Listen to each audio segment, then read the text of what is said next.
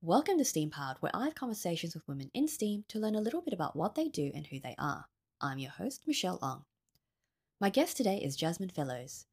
Jasmine is editor of Double Helix, Cyro's STEM magazine for young readers. Join us as we talk about Double Helix, her love of music, and Cyro Publishing's new book, More Hands-on Science.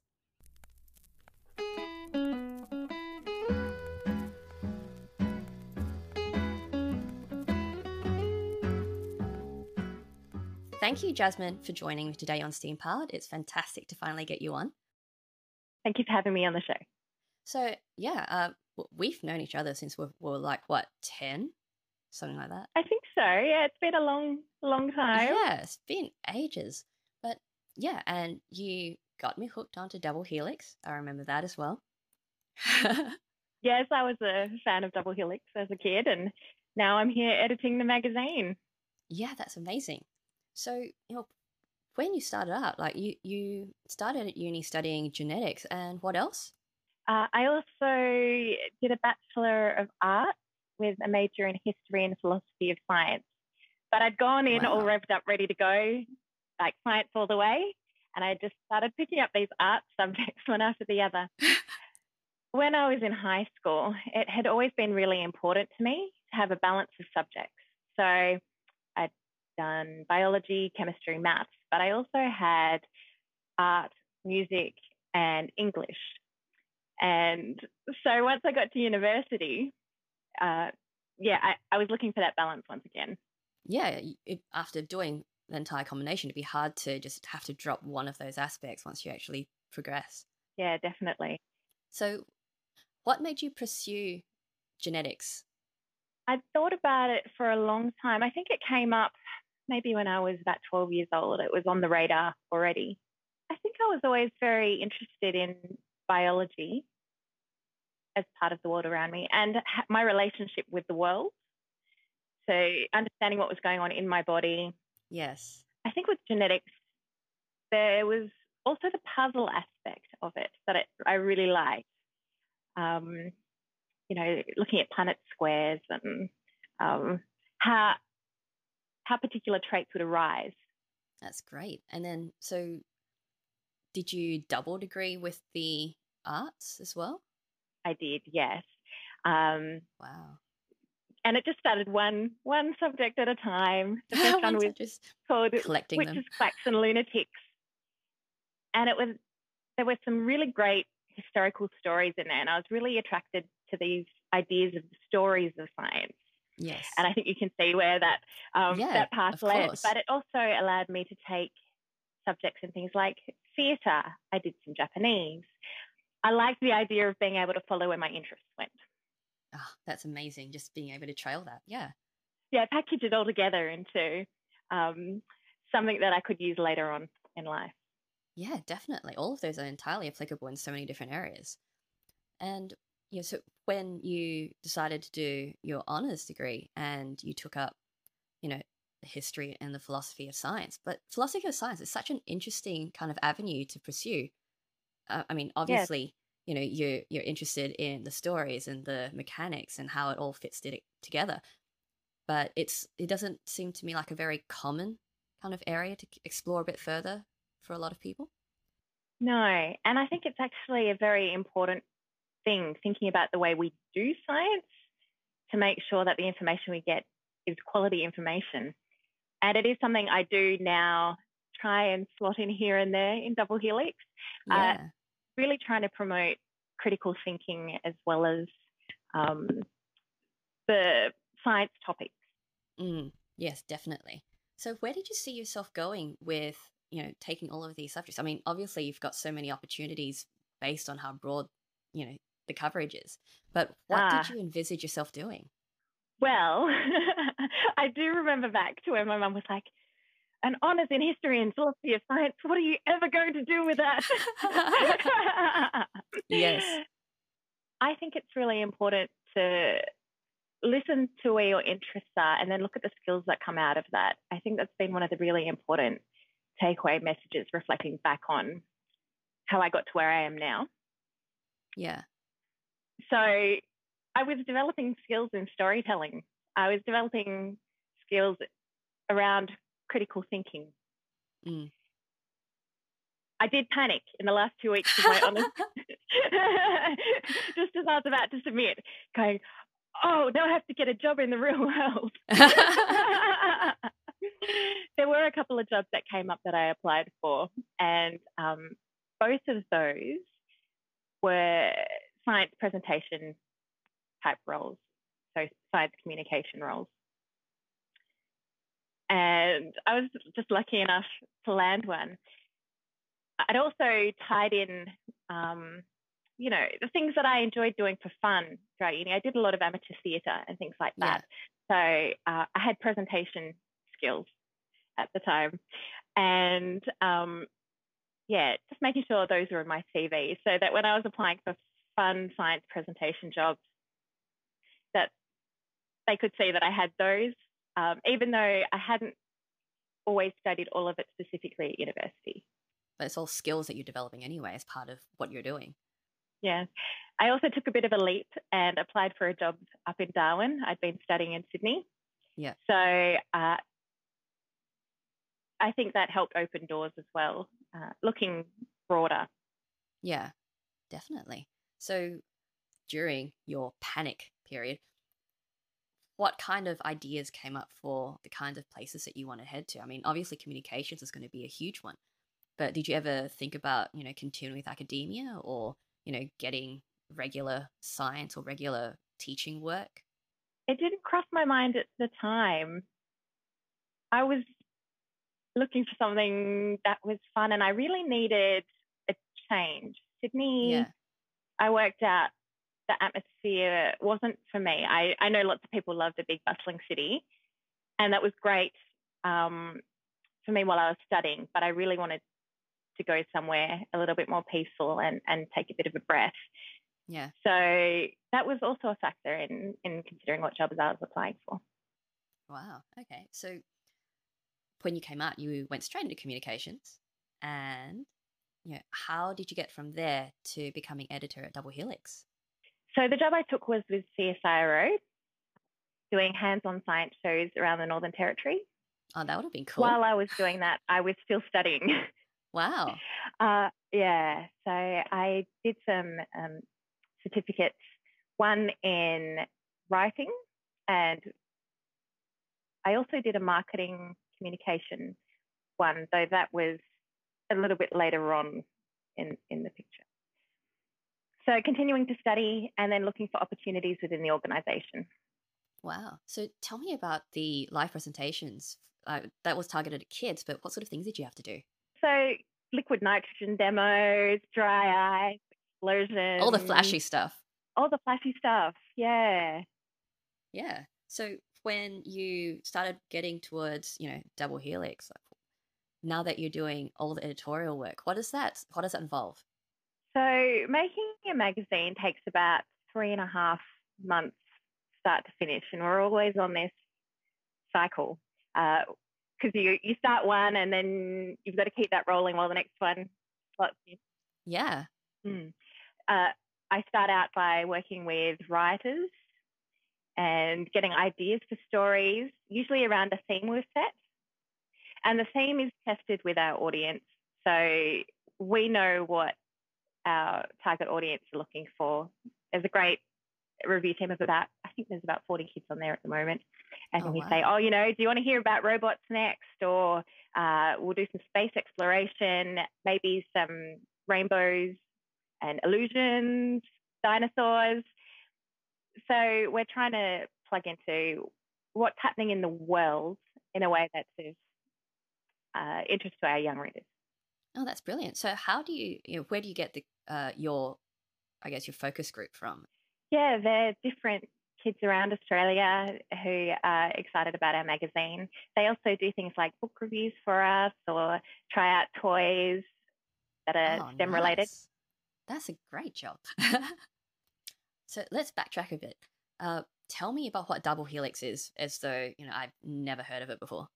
So Double Helix is CSIRO's science magazine for kids. Well, I say science magazine, but it's really a STEM magazine. We try and get that technology, engineering and maths in there. We've got news articles, competitions, puzzles, comics, activities. There's so much packed into it. It's really fun. Oh, that's brilliant. So, how long's the magazine been going for? It kicked off in 1986 as a Wow. newsletter Yeah, and has been adapting and growing since then.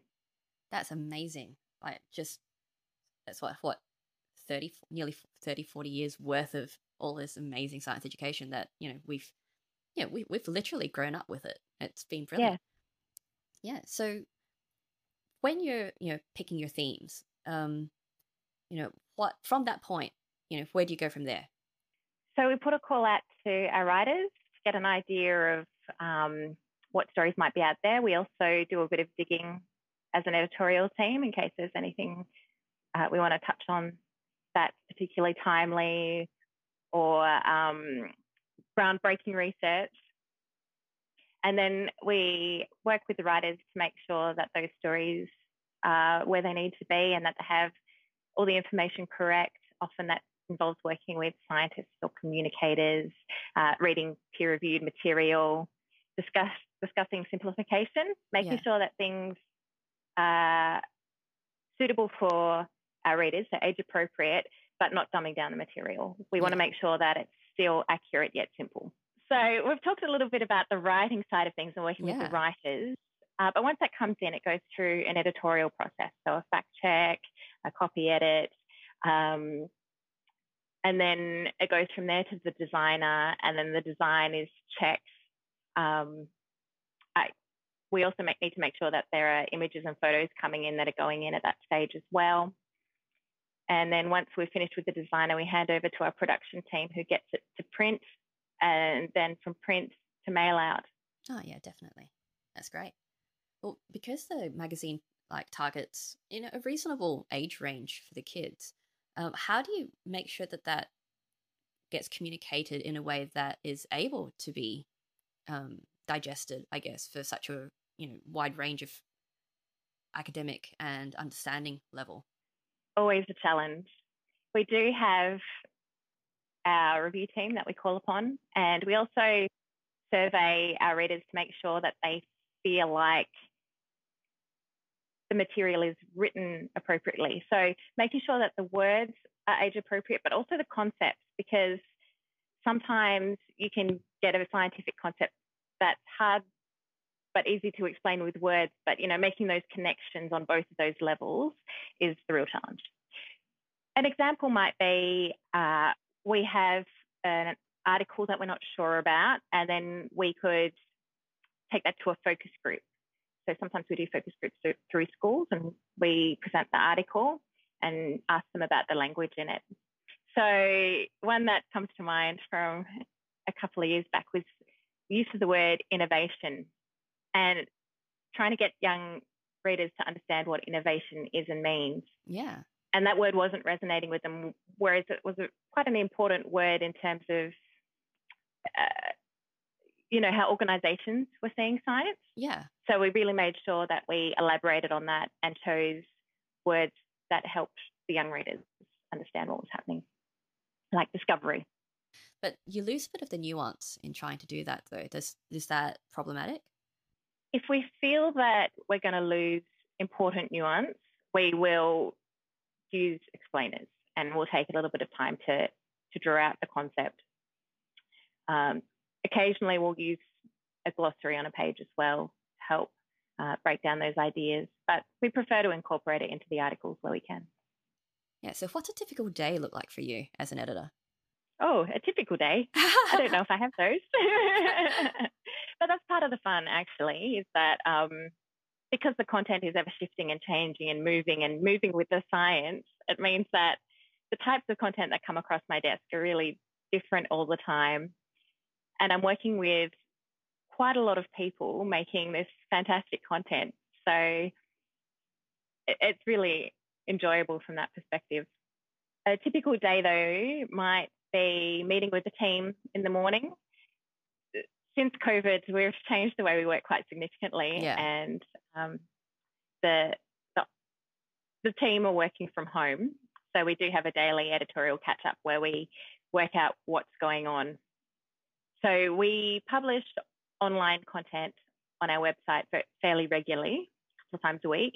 So we're working out what needs to go up for that. We need to work out what part of the magazine cycle we're in and set any priorities around that. And then also make sure that any additional projects, so if there's a book project or something like that, that is also incorporated into where we're up to. Yeah. And from there, today, it really depends, but often might be reading over articles, sending feedback to writers, might be selecting images, it might be looking over pages that have come back from the designer. So we've got a checklist of all the things that we're looking for to make sure that the content is correct. It might be sending things off to scientists or communicators to make sure that they also think that we're, spot on with our accuracy. And there are probably a million other things that I'm doing as well, but it just doesn't end. So you were saying that with the online content, because you're also constantly publishing that as well, that's basically like just a third magazine that you're running while you're actually doing your other 2 print ones. Like, do you actually treat that as a separate issue? Or, does the content tend to, tie in with what's going to be in the magazines? Or is it completely separate? All of the above. All of the above. So sometimes the online content will be tied to what's coming up in the magazine, particularly around that 6-week cycle. So the magazine comes out 8 times a year, every month and a half, roughly. So when a new issue's coming out, it'll be trying to get things aligned with that.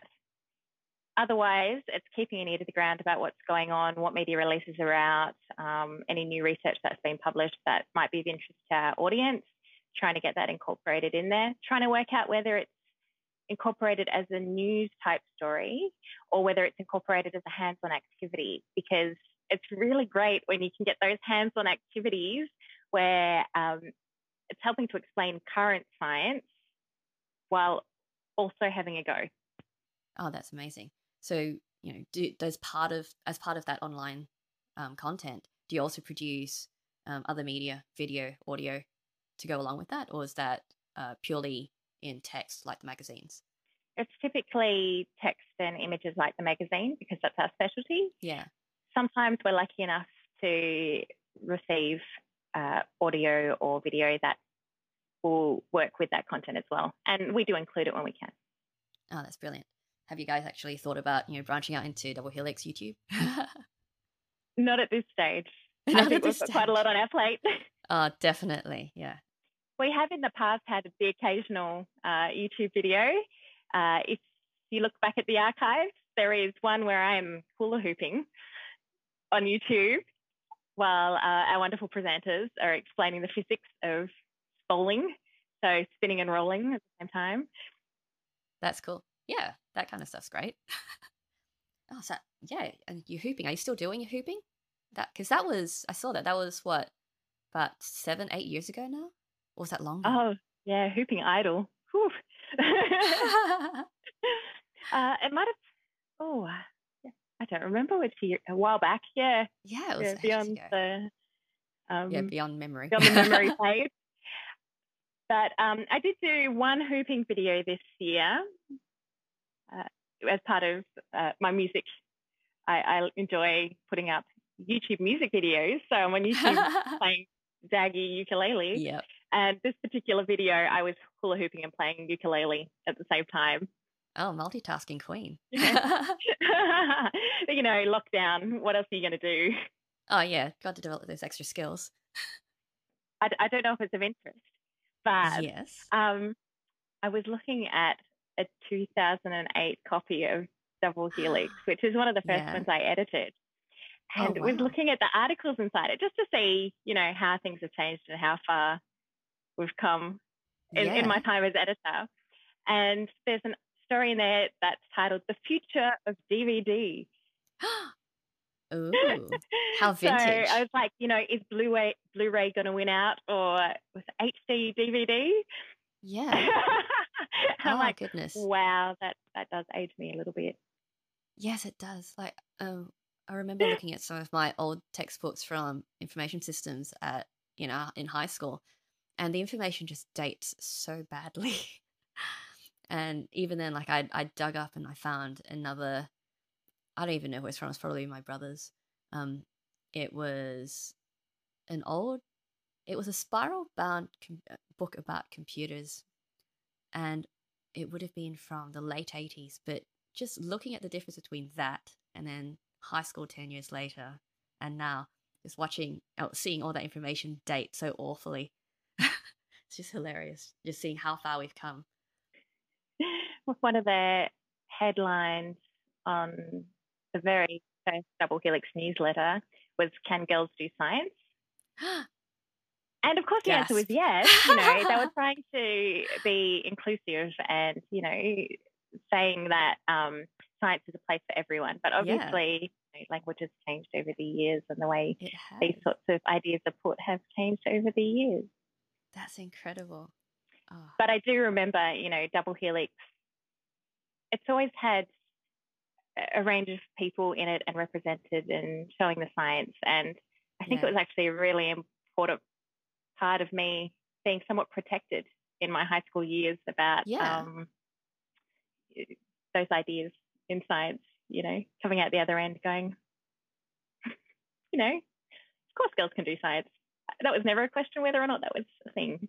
Yeah, exactly. I mean, both of us heading into those sorts of areas and growing up with that magazine, it was never really an issue of can we?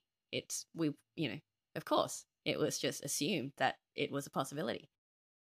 But, it's because we had those sorts of resources and those kind of people around us that allowed us to be able, well, I guess to have the privilege of believing that. Absolutely. Definitely a privilege. And I know I had some amazing, strong women around me, my mother included, who was just like, you can do whatever you want to do. Just believe you can do it. Go out there, get it. Put yourself out there for those opportunities. Definitely. Yeah. You won't know until you give it a go. Well, 2008, when you first started editing Double Helix to now.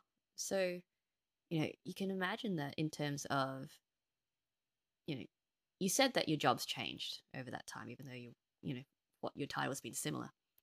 And, that would be obvious in terms of the technology available, the kind of tools that you use.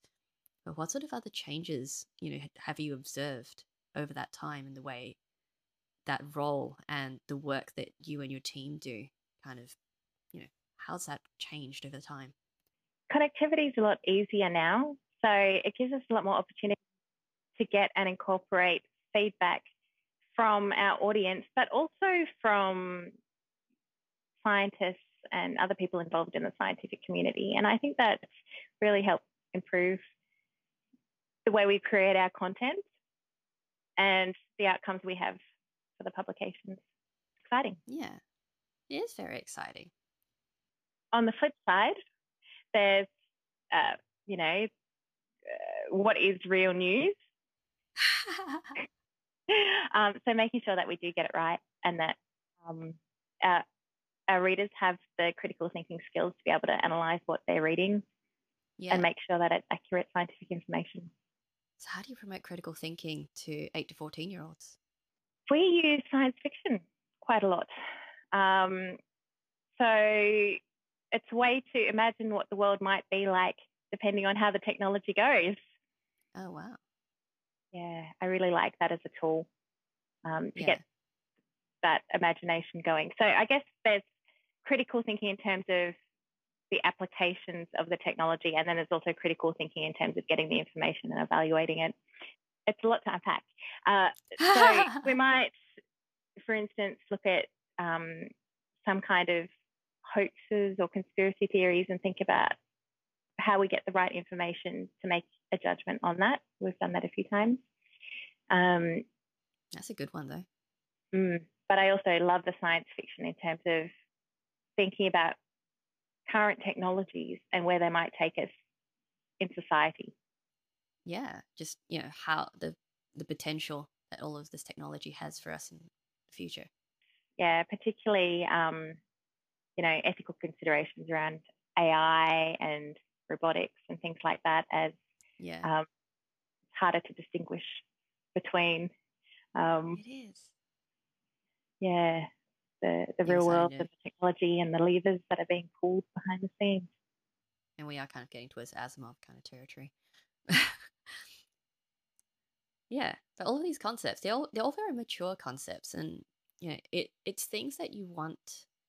Yeah, in a way, you want the kids to be able to start thinking about these sorts of ideas, but they do unlock a lot of other questions that potentially their parents won't have the capacity to be able to assist with.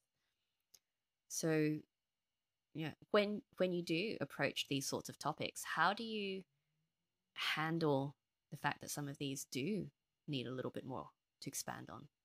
I mean, obviously, you're not going to be talking about the ethics of robotics and AI at that kind of level, but I'm sure you touch on some of those topics.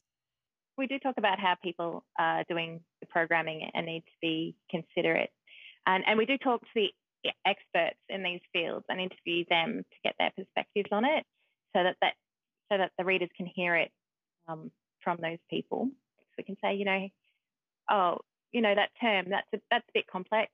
You have a simpler way you can explain it. Do you have an analogy you could use? Something that an 8-year-old will have experienced in their daily life. That's a little bit like what you're talking about. You want a framework for kids to ask more questions. And I think asking more questions is a great thing. If there are some more questions coming out of what they're reading, fantastic. We do have a column called Microscope where readers can send in questions, and then we answer them in the magazine as well. So, it's not all one way. Yes.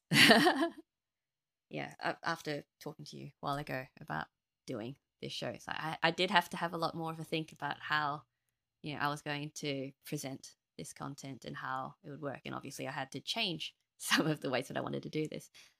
But the idea of the SciComm to grown-ups and people who have high school and university level of education understanding, and that's entirely different to the way that you communicate to younger children, having to be able to process that information and digest it and condense it into a form that they understand. It's a very complicated process. It does take time to get it right. So we don't always get it right straight up, and that's why we have the processes we have in place to try and produce the best product we can.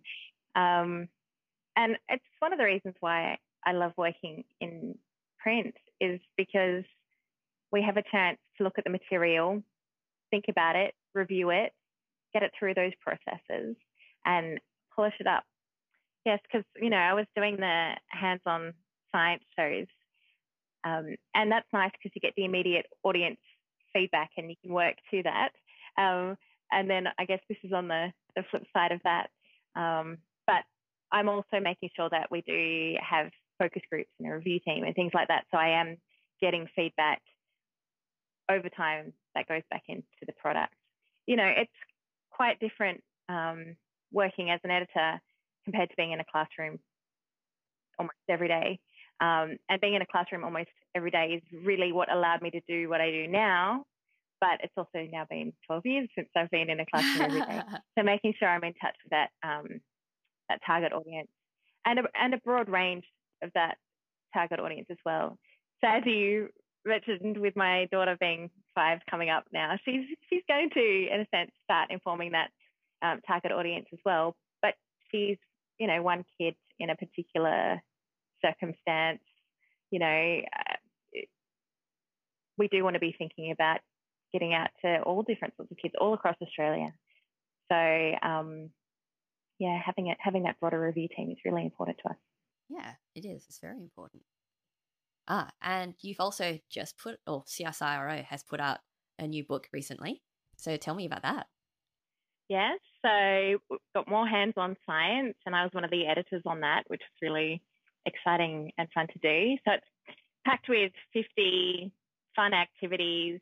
I've talked a little bit about the hands-on activities we do and how important it is that we get those science concepts in there. And some of them are related to quite recent scientific developments. I think my favorite is wow. the jelly lens that you can make for a smartphone, and Oh, that's linked nice. to research happening at the Australian National University. That's cool. So how do you guys put together all these activities? Like it must take quite a long time to be able to assemble, all of this work. I mean, some of them will be things that people have seen before, but how do you come up with all the activities for the book? Over time, so some of them we are creating for the magazine or the website.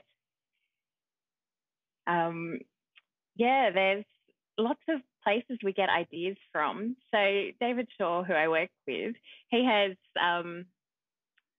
this appreciation of fake science videos on YouTube. So he's often inspired by something where he's like, oh, I don't know if that's really real or not. And he goes out and tests it. And if it's not, he will come up with something adjacent.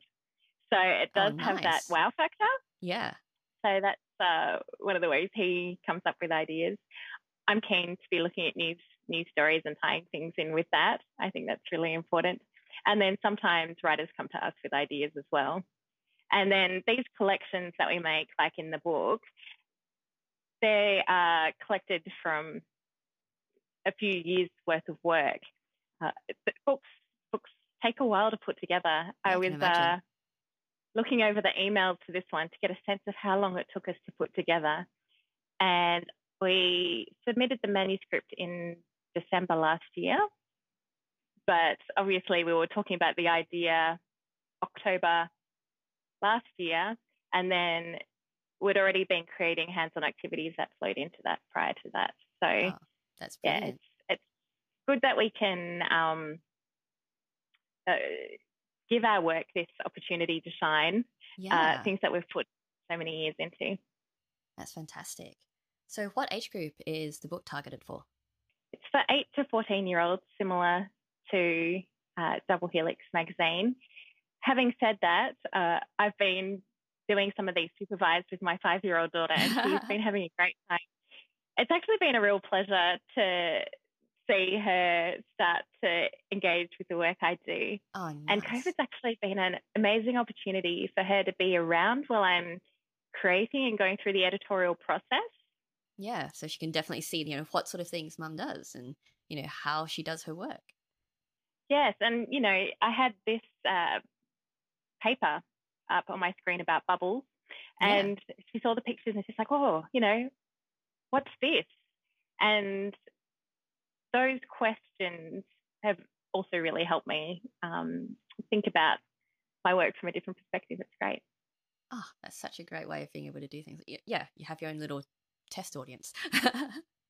So when you guys are doing the hands-on experiments that you incorporate into the magazine, I mean, clearly it's a whole, there's often the don't do this at home or do this supervised. How do you handle the safety aspects of those experiments? Well, yes, we do take safety really seriously, and we have risk assessments that we complete. So we get the idea for a hands-on activity, and then within the editorial team, a couple of us will be looking at it from a safety perspective, and we have a sheet we fill in to make sure that we've looked at each of the potential hazards, as well as the environmental side of things. So, for example, if there's a straw being used in the activity, will a paper straw work as well as a plastic one? We want to be making sure that kids are being as environmental as possible. And also in the book that we've put out, we've put a message in the front saying, hey, you don't need to necessarily buy what you need for this activity. What have you got around the house that you can use already? Yeah. Can you put out a call to friends and family and get something and reuse that and then return it, or find a way to do it more environmentally? Oh, that's great. It's good getting them to think about the way that, they, access all these items. It's fantastic. And we do have messages in all of the publications. So we've got safety icons to clearly notify what the potential hazards might be.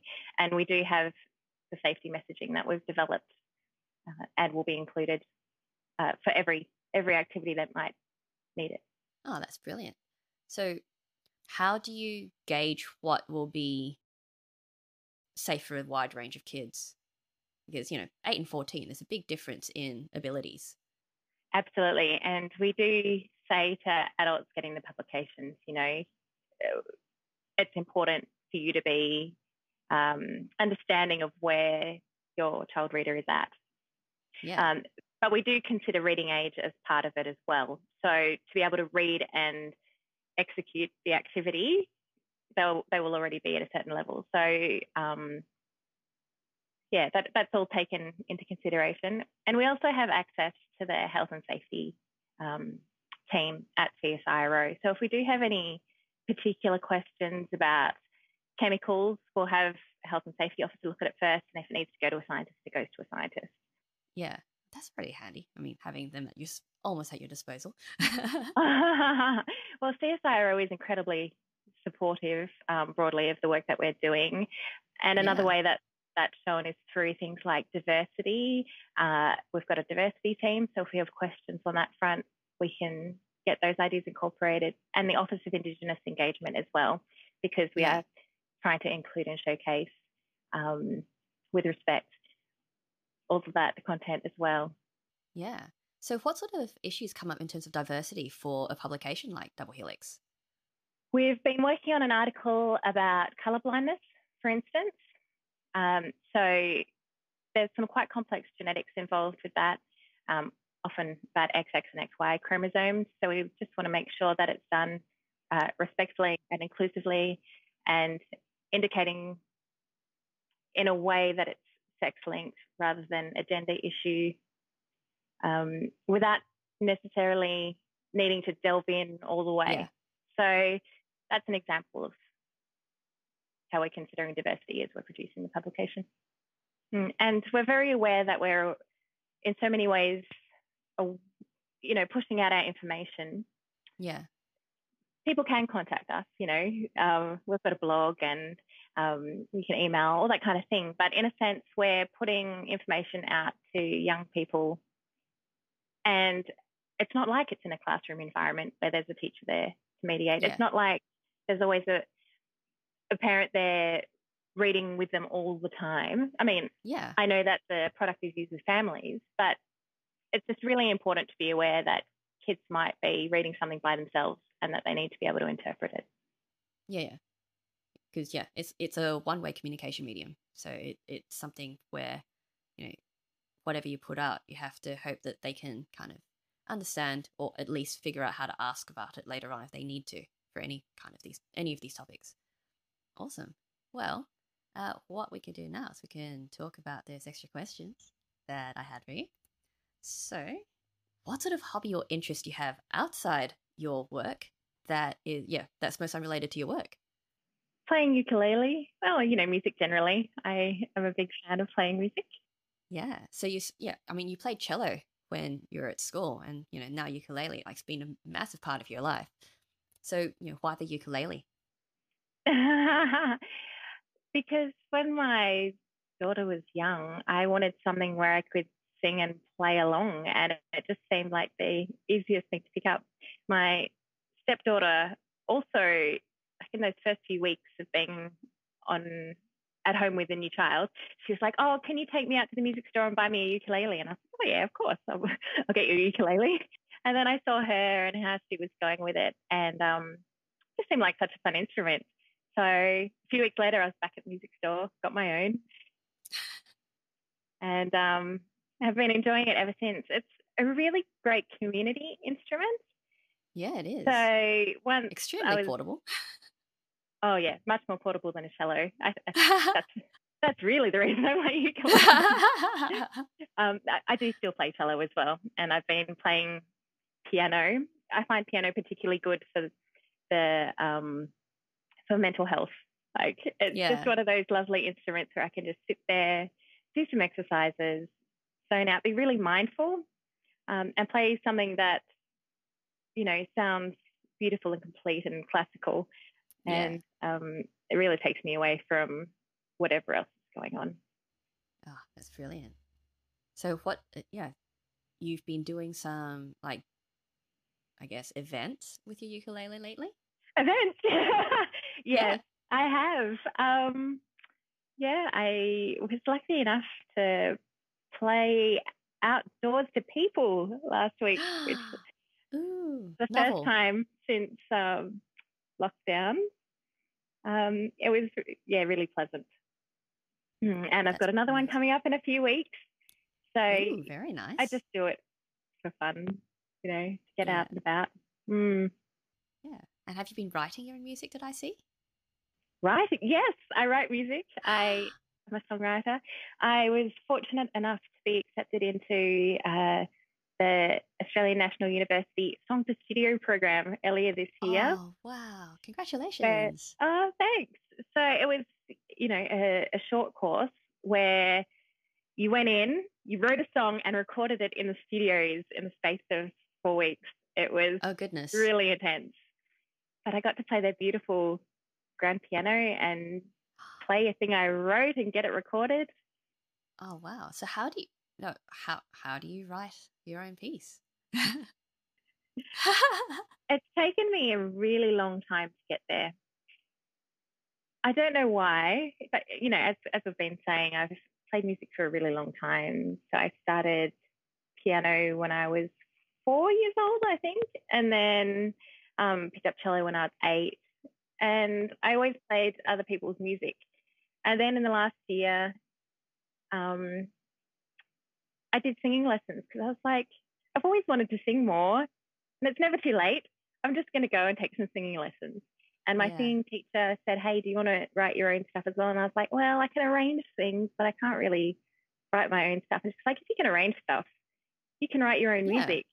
And she gave me this one exercise. It was quite a simple exercise about how chords fit in with scales. And for me, it was like this key that unlocked songwriting. Finally, Wow. and now I'm hooked. I love doing it. And I particularly like writing songs that capture my place and time. So I've Yeah. written this song that's essentially for my daughter. She loves going on adventures, particularly nighttime, out late, where it's a little bit naughty because she's staying up a little bit too late. So I've written this song called Out in the Late about that experience. And it's just so lovely to see her take it on and sing it and own it. And it's Oh, something wow. that's really special for the two of us. Oh, that's brilliant. Such a wonderful activity to share with her. Yeah. And we do write our own songs together, but they're not the sort that I usually release in public because they're usually very, the sense of humor is a bit rude. Ah. But, I think it's really great to be that kind of creative from a young age. I'm really grateful that I can help facilitate that with her. Oh, it's wonderful. Being able to get that balance is amazing. So, at your next performance, is that going to be another original song? I have incorporated some original songs now into my set that I do as part of my duo. So that's really nice. That is very cool. And I do want to do more originals, if, Oh, as long as people will listen to them. But the feedback has been really lovely, which is I'm really grateful for. Yeah. that's wonderful. I love that. Cool. Okay. And which childhood book holds the strongest memories for you? The magic school bus inside the human body, I think, is Ooh. one that is really strong in my memory. I used to pick it up and read it, particularly if I was having a bad night, if I had a nightmare or something, I'd just revisit that book. I just really liked all the illustrations and that mix of science and imagination, I think. Yeah. Um, and that idea of science and imagination is still so important in my work today. So I think it has had an influence on where I've gone. That's amazing. Is that one that you've shared with your daughter as well? I haven't yet. I don't actually have a copy in my house anymore, so I'm going to have to hunt one down. Yeah, definitely. It's cool. Okay. And finally, what advice would you give someone who wants to do what you do? Or what advice should they ignore? Don't look to be doing exactly what someone else is doing. I've noticed as the years have gone by that my job, even though my title has been similar for a long time. What I do and how I do it has changed a lot. So looking for opportunities to take skills based on things you like and piecing them together as a job and finding jobs that align with that, I think is really the key these days. Yeah. And what sort of advice should they ignore? Well, I think it's important to listen to other people's feedback, but also to forge your own path in a sense, because, you know, when I started doing history and philosophy of science, it wasn't immediately evident how I could apply that. So, for instance, Mum was like, you know, what kind of a job are you going to get with that? Do you really want to do that? And I was like, well, yes, I am really interested in it. And I think that I will find a way to make it work. And because I was really passionate about it, I did. And I think it's easier to find a way to make something work if you are passionate about it, rather than, you know, just going in with someone else's advice because it's safe. You know, if you don't have the passion and the drive to be able to do what it is that you're doing, then you're not going to be able to, you're not going to be motivated to really make it work for you in the way that you want it to work. And I do understand that some of this is coming from a place of privilege. Yes, of course. But yeah, you work with what you've got.